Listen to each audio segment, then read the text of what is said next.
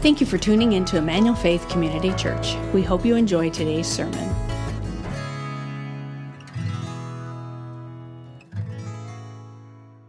Well, good morning, Emmanuel Faith. My name's Ryan. I'm one of the pastors here. If we haven't met, welcome. So grateful that you're here. If you're joining us in the chapel or online, really grateful that you are with us for worship as well. I feel like I need to address the elephant in the sanctuary. Last Sunday, I stood before you a little bit shaken up and had just received a call from my wife that she thought our dog was dying, and grateful to some of our security team who went there to be with her, rushed him to the vet. He did end up passing away.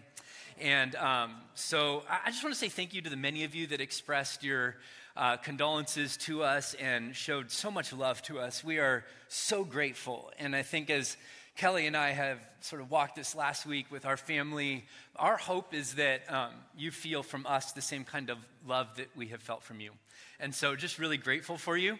And the Lord did open up some doors for us to get a new dog already. And so that either means that we're extreme dog lovers, gluttons for punishment, or bad at grieving. And we will let you decide which one. There was a huge shaped dog void in our life. There is no longer, but there still definitely is a massive shaped Louis void. So thanks for praying for us. I'm not going to talk any more about that or else I'll start crying. So let's dive into our time together. If you have a Bible, will you open to 1 Corinthians chapter 12 with me? You know, regardless of how hard I try, I cannot talk my wife Kelly into drinking good coffee. I mean, every single morning, I make a either French press or clever brew glass or pot of really, really good single origin craft coffee. It is one of the best parts of waking up. Folgers, not the best part of waking up, right? But that is, and I've offered to make it for her almost every single day. And she insists on just using the Keurig. And I don't get it. One day, though, I did run out of my coffee, and so I had to stoop to her level. And I went over to the Keurig, I opened it up, and what I found absolutely shocked me. Here's a picture of the K-Cup that was in that Keurig. Decaf. And so I sent her this picture in a text, and my text said, "Warning, you have made a grave error. Warning." And she wrote back, "No, really? Oh my gosh, I didn't even notice that," right?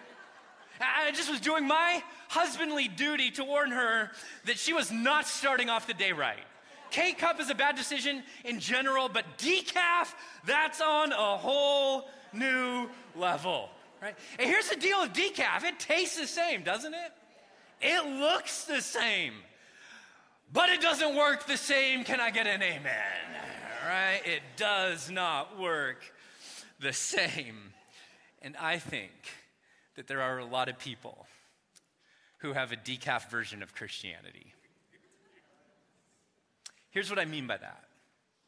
That Jesus promised that his disciples would walk in power.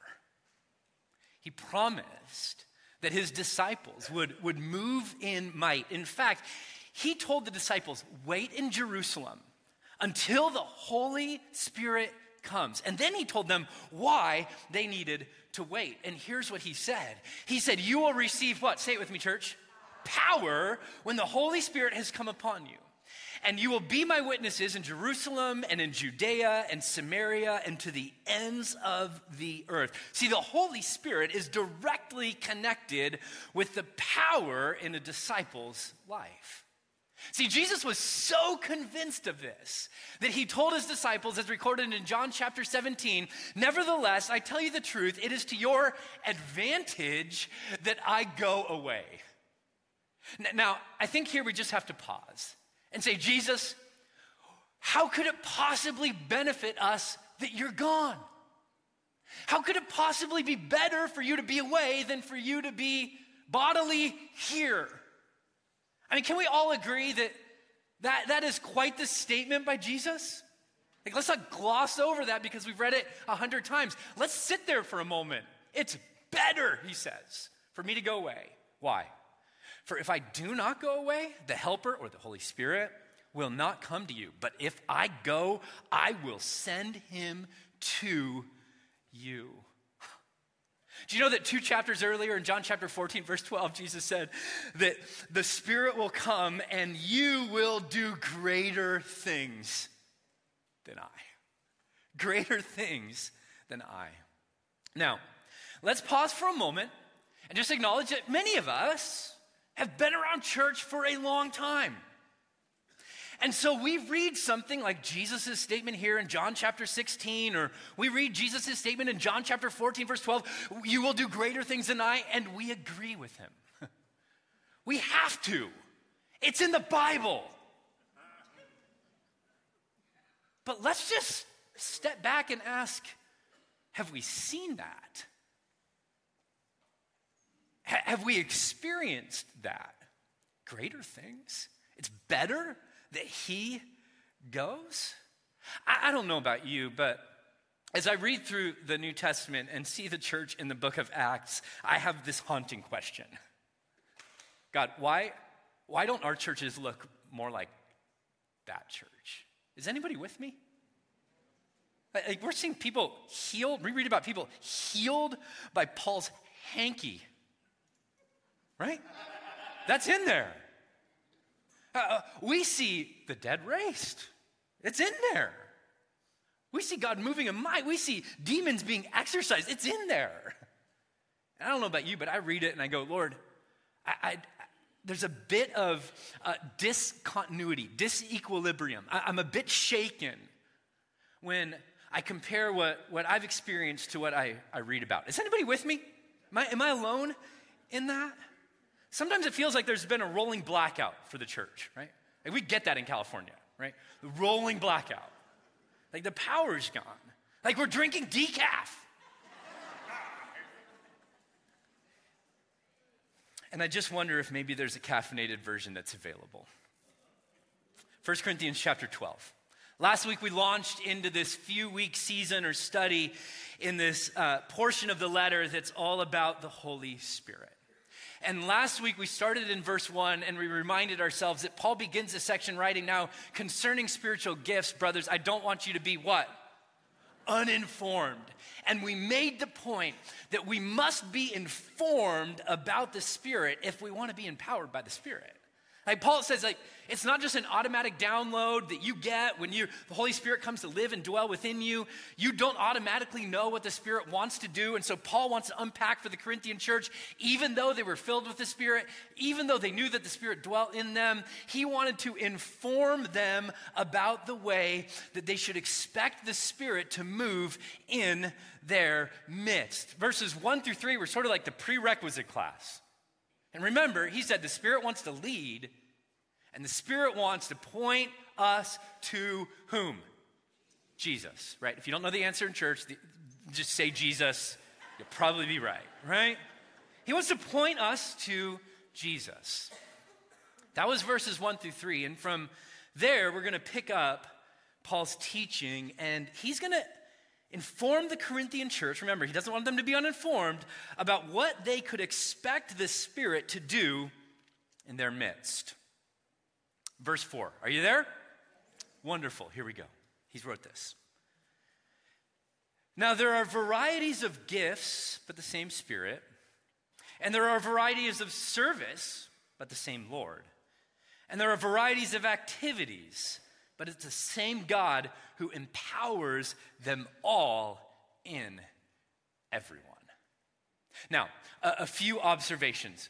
First, you'll notice this cadence that he's developing. There are varieties, but there's also the same.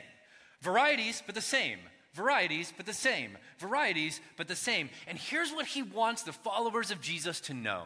That the same Spirit who's at work in you is also at work in the person next to you, even if it doesn't always look the same. Because oftentimes our propensity is to assume, God, if you're at work in somebody else's life, it's going to be in the exact same way that you're at work in mine. And we can get a little bit judgy, can't we? Why aren't you doing this? Why are you doing that? And I think Paul just wants to sort of level us out and go, no. It's the same Spirit at work, but in different ways in people. Here's the second thing I want you to notice. That in this passage, Paul attributes the power that the church has to the Spirit, to the Lord Jesus, and to God the Father. Now, this isn't a proof text for Trinitarian theology. This is just simply to alert you to the fact that Paul is indeed Trinitarian, and he is thinking as somebody who is a monotheistic, Trinitarian, believing follower of Jesus. Here's the third thing. He uses 3 different words to talk about the exact same thing. And we're going to do a little bit of work to unpack these words because I feel like it's important for us to get a good handle on what Paul's doing here. And so here's the first word. The first word is, say it with me, church, gifts. How many of you have heard of spiritual gifts before? Okay, right. We develop assessments to try to figure out what kind of gifts we have, right? Oftentimes we think that we have one or maybe more gifts, and it's a gift that we have from God, that we always have from God. But here he uses gifts and service and activities interchangeably. This word gifts specifically in the Greek is the word charisma. Will you say that with me? Charisma. And it's used other times in Scripture too. But not maybe in the way that you think of a spiritual gift. Listen to this spiritual gift. Romans chapter 6, verse 23. For the wages of sin is death, but the charisma, but the free gift of God is eternal life in Christ Jesus our Lord. Did you know that salvation is a spiritual gift? I mean, most of us wouldn't necessarily disagree with that, but my guess is that that's outside of the category that you typically imagine spiritual gifts to operate in. Here's the second word that Paul used. The second word is service. In the Greek, it's the word diakonos, or it's the word that we would often translate deacon, diakonia. It means ministry. It's the same idea as spiritual gift. And then finally, it's the word activities. In the Greek, it's the word energemia, or energy, right? Power. So we have gifts, we have ministry or service, and we have power or activities. All the way that the Spirit is at work in the church in Corinth. And then Paul in verse 7, he sort of rolls it all up into one category, and it's fascinating the word that he chooses. He says this, to each. That means you. That means me. That means every follower of Jesus in Corinth and now. To each is given the, what? Say it with me. Manifestation of the Spirit for the common good. So the big roll-up category that Paul thinks of all of these gifts, activities, and service within is manifestations. I say that to point out that he isn't primarily talking about spiritual gifts. He's talking about spiritual manifestations. That's his big point. And manifestation, let's just admit it, is sort of a strange word, is it not? Can we be honest with each other? How many of you, this word makes a little bit nervous. Makes you a little bit nervous, right? Like we've heard that word, right? There was a book that was written a number of years ago called The Secret by Rhonda Byrne. It was a book that was based on the belief of the pseudoscientific law of attraction, which claimed that thoughts could change a person's life directly. You think something, and then you can manifest it. You can bring it into reality just by thinking about it. Now, the book sold 30 million copies. So even if the word makes us a little bit nervous, we at least have to step back and go, there's a little bit of weightiness behind that word. There's a bit of intrigue. 50 different languages this book was translated into. It was a massive hit a number of years ago. It made manifesting a very popular modern day notion. That is not what Paul's talking about here. Just so we're clear, Paul is not talking about us thinking something and then manifesting it. Also, to be very clear, the scriptures call us to think about and dwell on what is good, what is noteworthy, what is pure, right? What is praiseworthy. We're called to think about good things, but that's not what Paul is talking about here. Paul is not talking about us manifesting something. He's talking about the Spirit of God manifesting himself amongst the believers in Corinth. So we might put it like this. The Holy Spirit is not a power to wield, but a person to be revealed. The Holy Spirit is not a power to wield, but a person to be revealed. And walking in the power of the Spirit is not so much about the gifts that we receive from the Spirit. Walking in the power of the Spirit is far more about receiving the gift of the Spirit. Right? So it's not something we get from God, it's getting God. It's walking in unity with God. It's the power and presence of God on display in and through our life. Does that make sense? Are you catching the distinction there? That when God moves in power through his Spirit, it's not the gift that's on display, it's the giver that's being manifest. That's what's going on. This is the same word that John will use to describe what happened when Jesus was incarnate and born as a man. Listen to what he said. The very beginning of his letter of 1 John, that which was from the beginning, which we've heard, which we've seen with our eyes, which we looked upon and have touched with our hands, concerning the word of life. The life was made manifest. Same thing that's going on with the Spirit of God in the church at Corinth. The life was made manifest, and we have seen it and testified to it and proclaimed to you the eternal life which was with the Father and was made manifest to us. So when Jesus is made manifest, you can hear him, you can see him, you can touch him. And when the Spirit of God is made manifest in the church in Corinth, people stepped back and went, certainly God is in our midst. Certainly God is in our midst. And after laying this out for us, Paul will go on and he's going to unpack 9 specific manifestations. I'm going to call them that, not gifts, because that's what he calls them.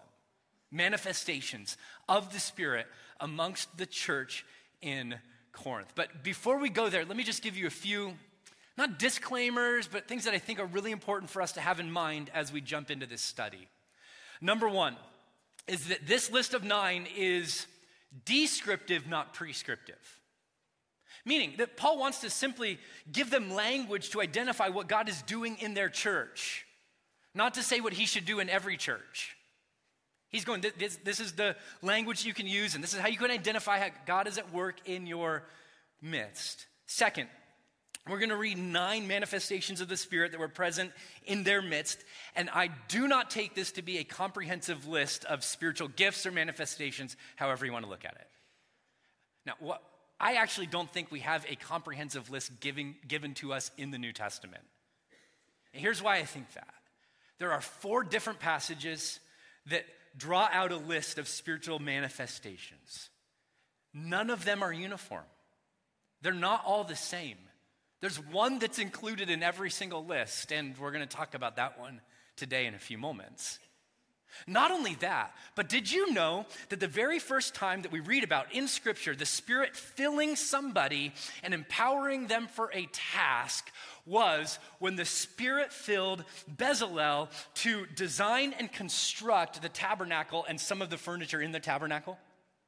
So catch this. The very first time somebody is quote unquote gifted by the Spirit for a task, it is not a preacher getting to preach. It's not a pastor pastoring. It's not a priest priesting. Okay? You like it? It is a construction worker and an architect putting their hands to create something beautiful for God's people to encounter his presence in.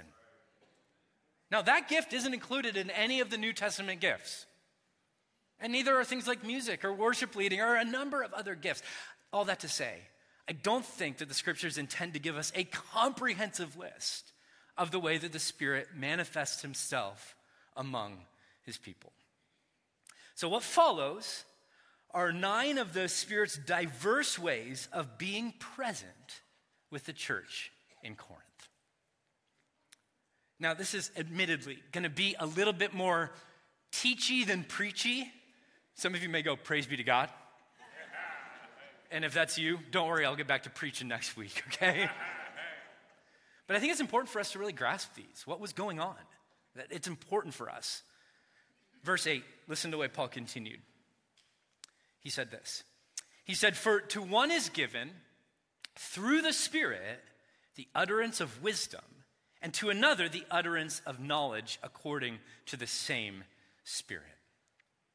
Now, I'm going to draw out what I would say are 3 categories for us to think about these manifestations within. And the first category that encompasses these first 2 is that the Holy Spirit is manifested through supernatural insight. Supernatural insight. And keep in mind throughout all of these that this is ultimately for the common good. We just read that in verse 7. So this isn't the type of thing where the Spirit gives people the ability to know things about other people so that they can use it for their gain. He's not giving people the ability to discern the numbers of the lotto so that they can cash in, okay? This is for the common good of all people in the church, and there's 2 ways it was happening. Supernatural insight was taking place in the church in Corinth. Here's the first, messages of wisdom. Messages of wisdom.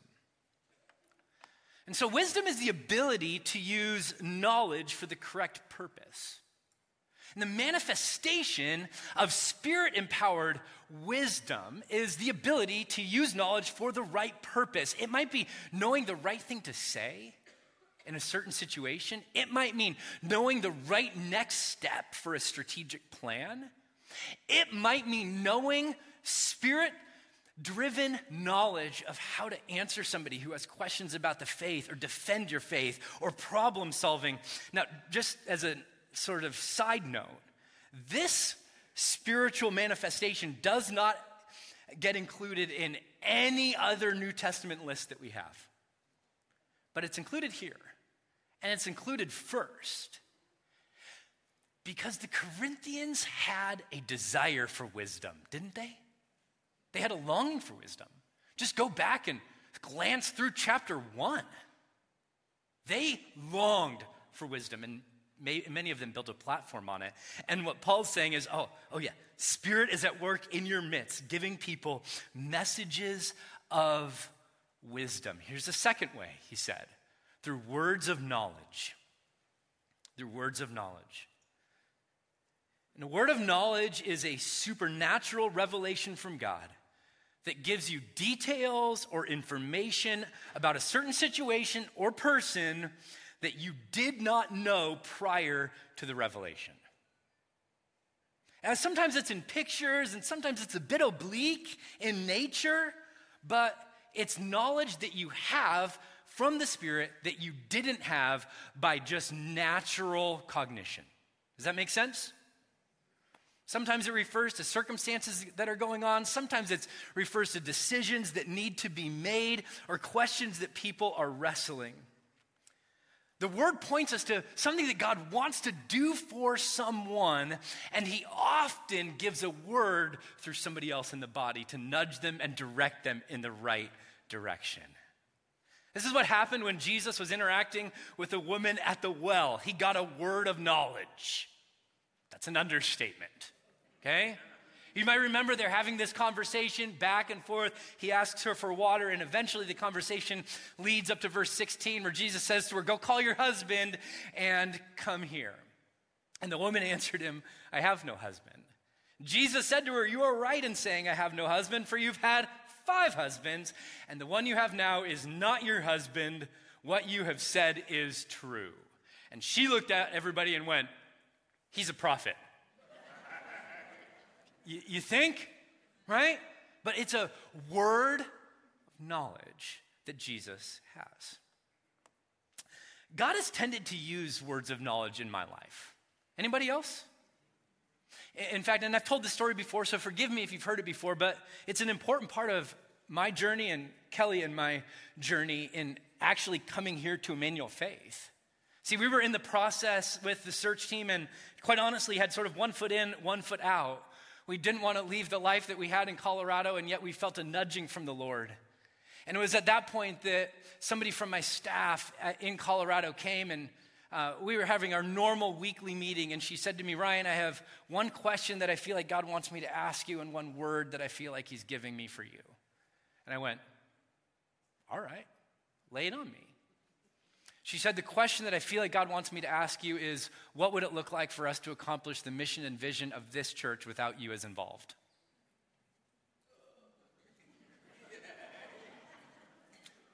She said, God gave me that question at about 1 a.m. and I couldn't sleep. And then at about 3 a.m. in the morning last night, he gave me what I think is a word for you. And the word simply is release.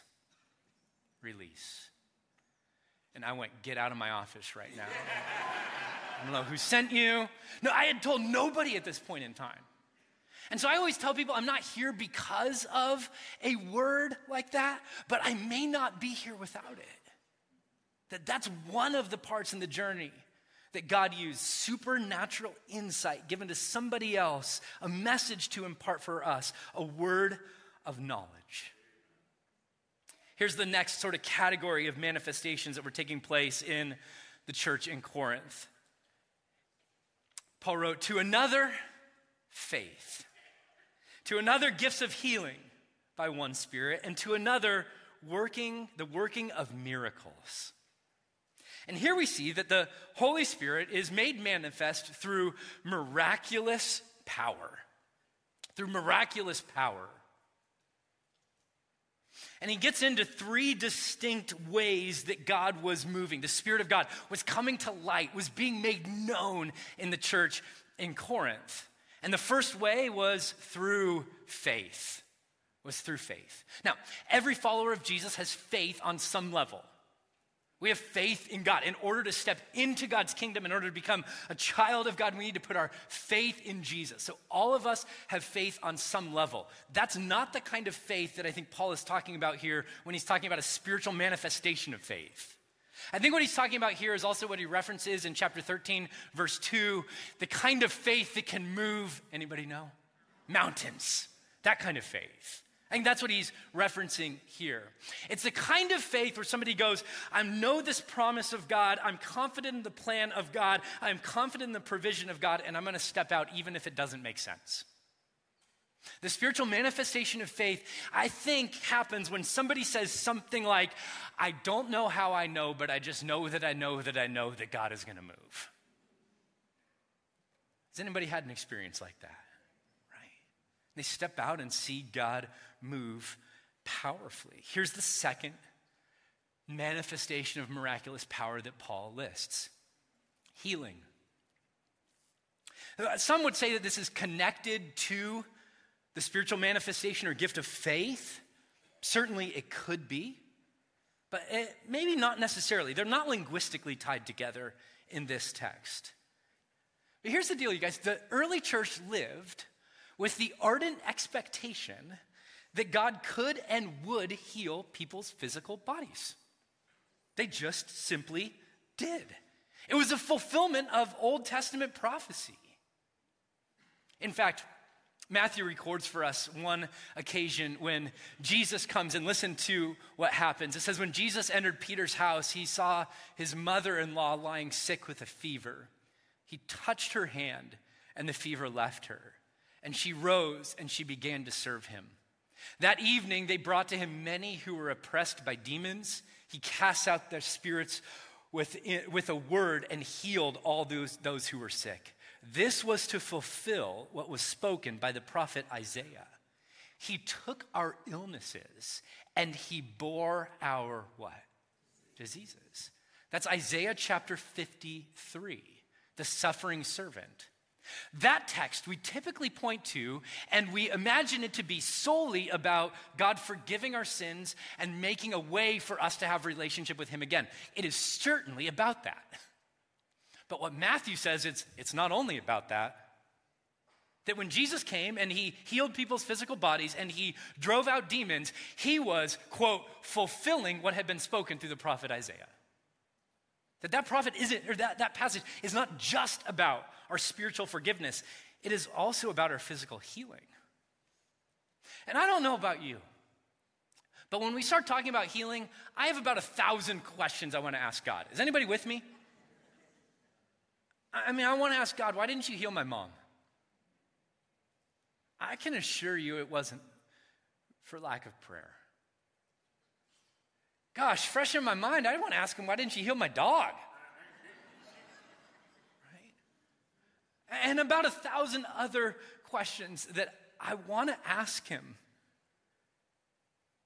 And I'm not sure if I am sure. The Corinthians dealt with the same questions. Just look back to chapter 11, verse 30. It says that some have grown weak and ill, and some have died. And yet, a few verses later, we read about the spiritual manifestation of healing. Evidently not for those people, right? So they're engaging this tension too. Let's not flatten the text to assume that they had a different sort of thing in mind than we do. They were engaging the tension. But it seems to me that the Corinthian church lived in the tension that while God does not always heal the way that we pray, it doesn't mean that he never heals.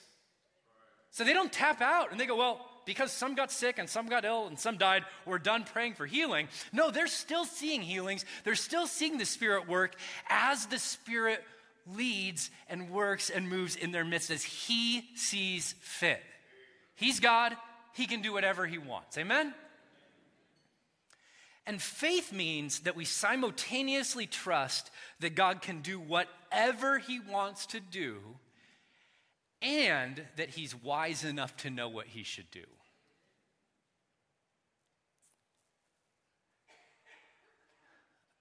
I just have this sense that God is inviting us to pray more passionately,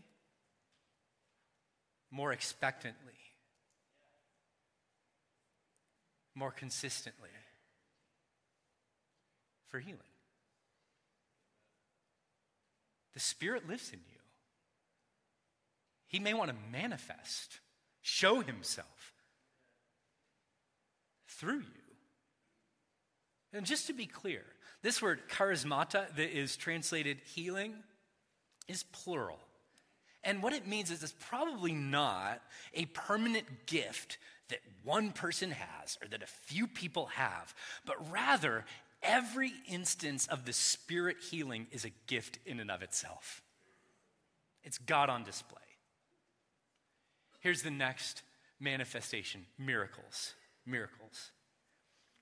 And while healing would certainly fall under this category, I think Paul breaks it out so that we don't limit the miraculous simply to physical healings. I think he has in his mind things like exorcism and things like casting out of demons and things like the striking of Elymas blind. Read about that one recently, Acts chapter 13. Things like the raising of Tabitha from the dead, Acts chapter 9, and other miraculous work. He is a God of miracles. He's a God of miracles. And here's the final category. To another, prophecy. To another, the ability to distinguish between spirits. To another, various kinds of tongues. And to another, interpretation of tongues. And here's sort of the big category I want to group all of these four under, and it is the Holy Spirit is manifested through inspired speech.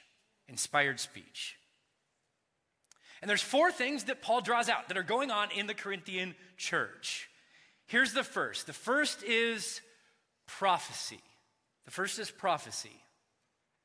Now, this is the only manifestation that is included in every New Testament list that we have. This is the one. And it seems to have been both a normal and vital part of the early church's life together. And remember, Paul's already made provision for both men and women to prophesy during worship gatherings. They simply had to be dressed differently when they did it. Remember that whole head covering business? How he solved all the world's problems, right? Okay? Yeah. He's already talked about this at length, prayer and prophecy in the early church. And in the Old Testament, a prophet was somebody who would speak on behalf of God under the inspiration of the Spirit. They would often announce judgment or salvation. And typically we think of prophecy as being oftentimes, maybe sort of like some sort of ecstasy or frenzy or mania, but that's not at all the way that prophecy is either lived out or described in the scriptures. Prophecy is simply a Spirit-inspired message intended for the edification or encouragement of people. It's a message given through the Spirit for someone else. And anytime you hear the word prophecy, you need to think of two things. Number one is forthtelling. This is going to happen. Or I sense the Lord saying this is going to happen. And to be honest with you, the percentage of prophecy in the scripture that is that kind of prophecy is less than 10%. Now, the other kind is what we would call forthtelling. Thus says the Lord. It might be in preaching the scriptures. It might be in prayer. It might be in a one-on-one conversation. It might be, I just sense that this is where God's leading and where he wants us to go. And this manifestation of prophecy seems to be available to all followers of Jesus. In Acts chapter 2, verses 17 and 18, we see that prophecy was a phenomenon that was given to everyone. Listen to the way that Luke recorded it for us. He said, and in the last days it shall be, God declares, that I will pour out my Spirit on all flesh, and your sons and your daughters shall prophesy. And your young men shall see visions, and your old men shall dream dreams. Even on my male servants and my female servants, in those days I will pour out my Spirit, and they shall prophesy. Certainly that happened at Pentecost. But I don't see anywhere in the scriptures that the implication is that ceases to happen. It seems to me, if we take the scriptures for what they actually say, that males and females, young and old, rich and poor, that all of God's people who have his Spirit also are given the potential that the Spirit would manifest through them in prophetic words. The next manifestation is in distinguishing of spirits. I like the way that Dr. Craig Blomberg put it when he said this refers to the God-given ability to discern if an apparently inspired speaker is ministering by the power of the Holy Spirit or by a counterfeit power. You may remember last week we talked about 1 John chapter 4, test the spirits. This is the Spirit-given ability to do that in a way that is for the common good of all. Third, under inspired speech is the gift of tongues.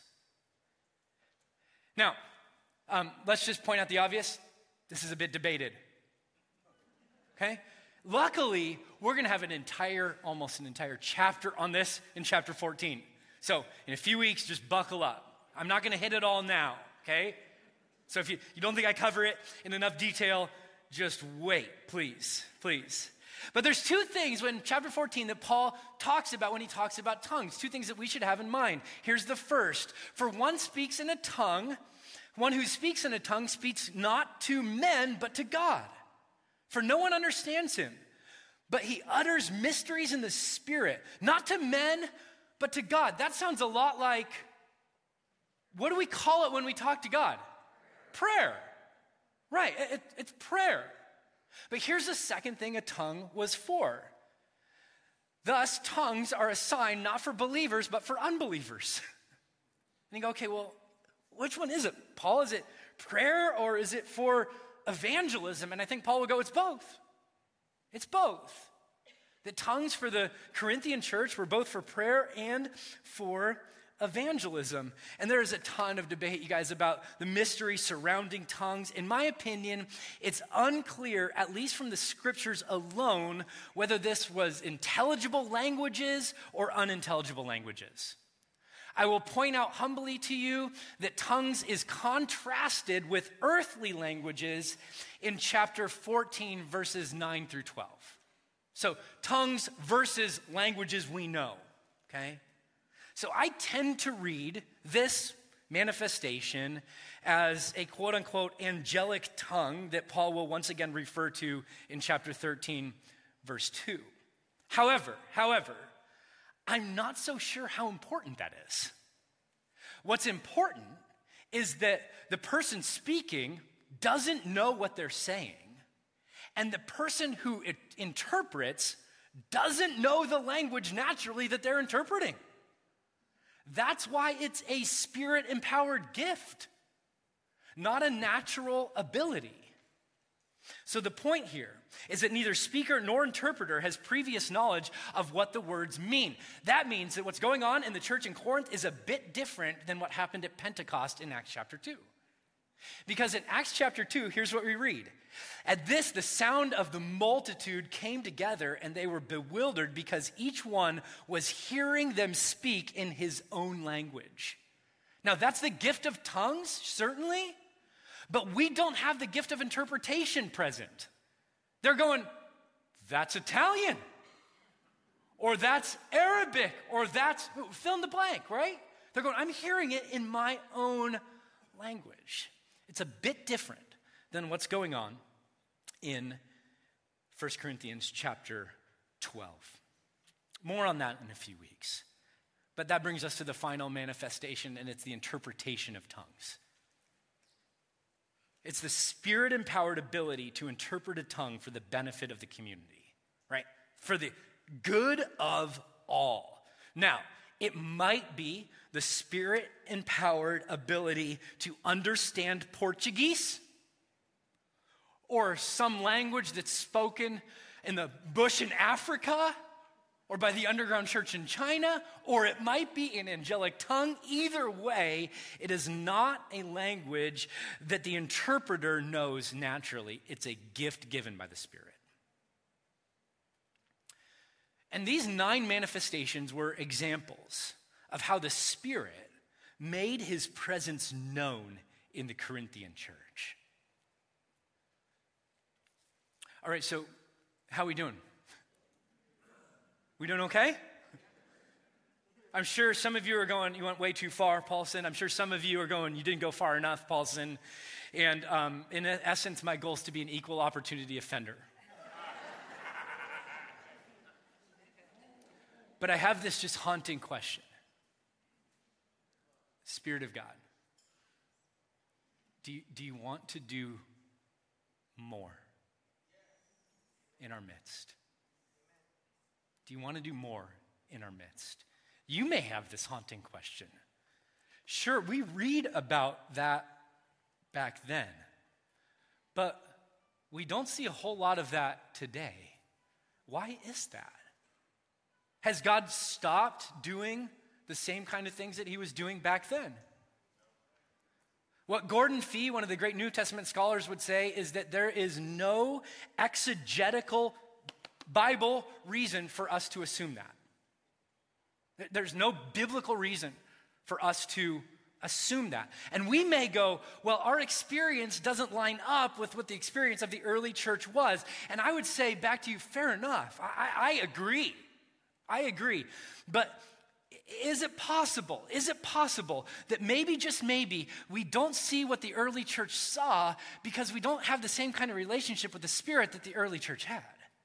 Is it possible? Is it possible? See, we are commanded in the scriptures, do not quench the Spirit.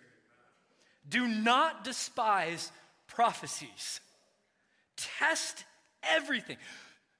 Do not quench the Spirit and don't check your brain at the door. Fair? Like both, right? It's both. Test everything and hold fast to what is good. When was the last time you had to test a prophetic word?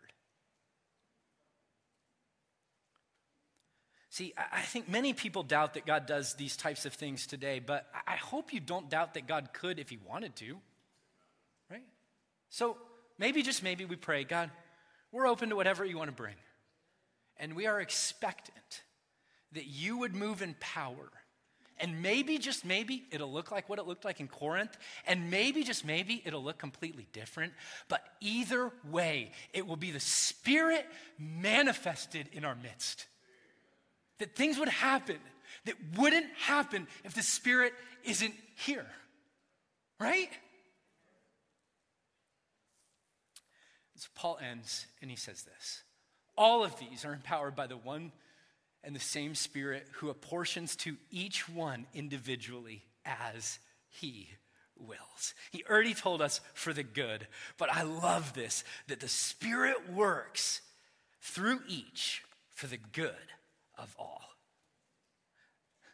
The way that the Spirit manifests himself through me is not about me, it's about you. The way the Spirit manifests himself through you is not about you, it's about me. And see, we are in this together, and I love the fact that God has designed us uniquely as a body so that we would need each other. We would need the Spirit of God in each other to help us to grow and ultimately move us to the good. And don't you love that God wants to move us to good? Move us to good for the glory of his name and for his joy, for our joy as we walk with him. So friends, remember, the Spirit is not a power to wield, but a person to be revealed. A way for us to affirm certainly God is in our midst. And he reveals himself through supernatural insight, miraculous power, and inspired speech. May it be so in our common life together. So this week, would you pray that the Spirit would manifest himself through you? And would you pray expecting him to answer that prayer? As an anonymous author once wrote, the Christian who neglects the Holy Spirit is like a lamp who's not plugged in. Or, as another speaker once said, it's sort of like drinking decaf when the real thing's available. Let's pray. Let's pray. In fact, would you stand with me? Last week, we ended our time by praying this ancient prayer that the church has prayed. Come, Holy Spirit. And I just want to invite you to maybe just open your hands as a way to say, God, whatever you want to pour out, I want to catch. And can we just close our time? Actually, we're going to sing the doxology, but can we close our time in the scriptures by praying this prayer together? Let's pray.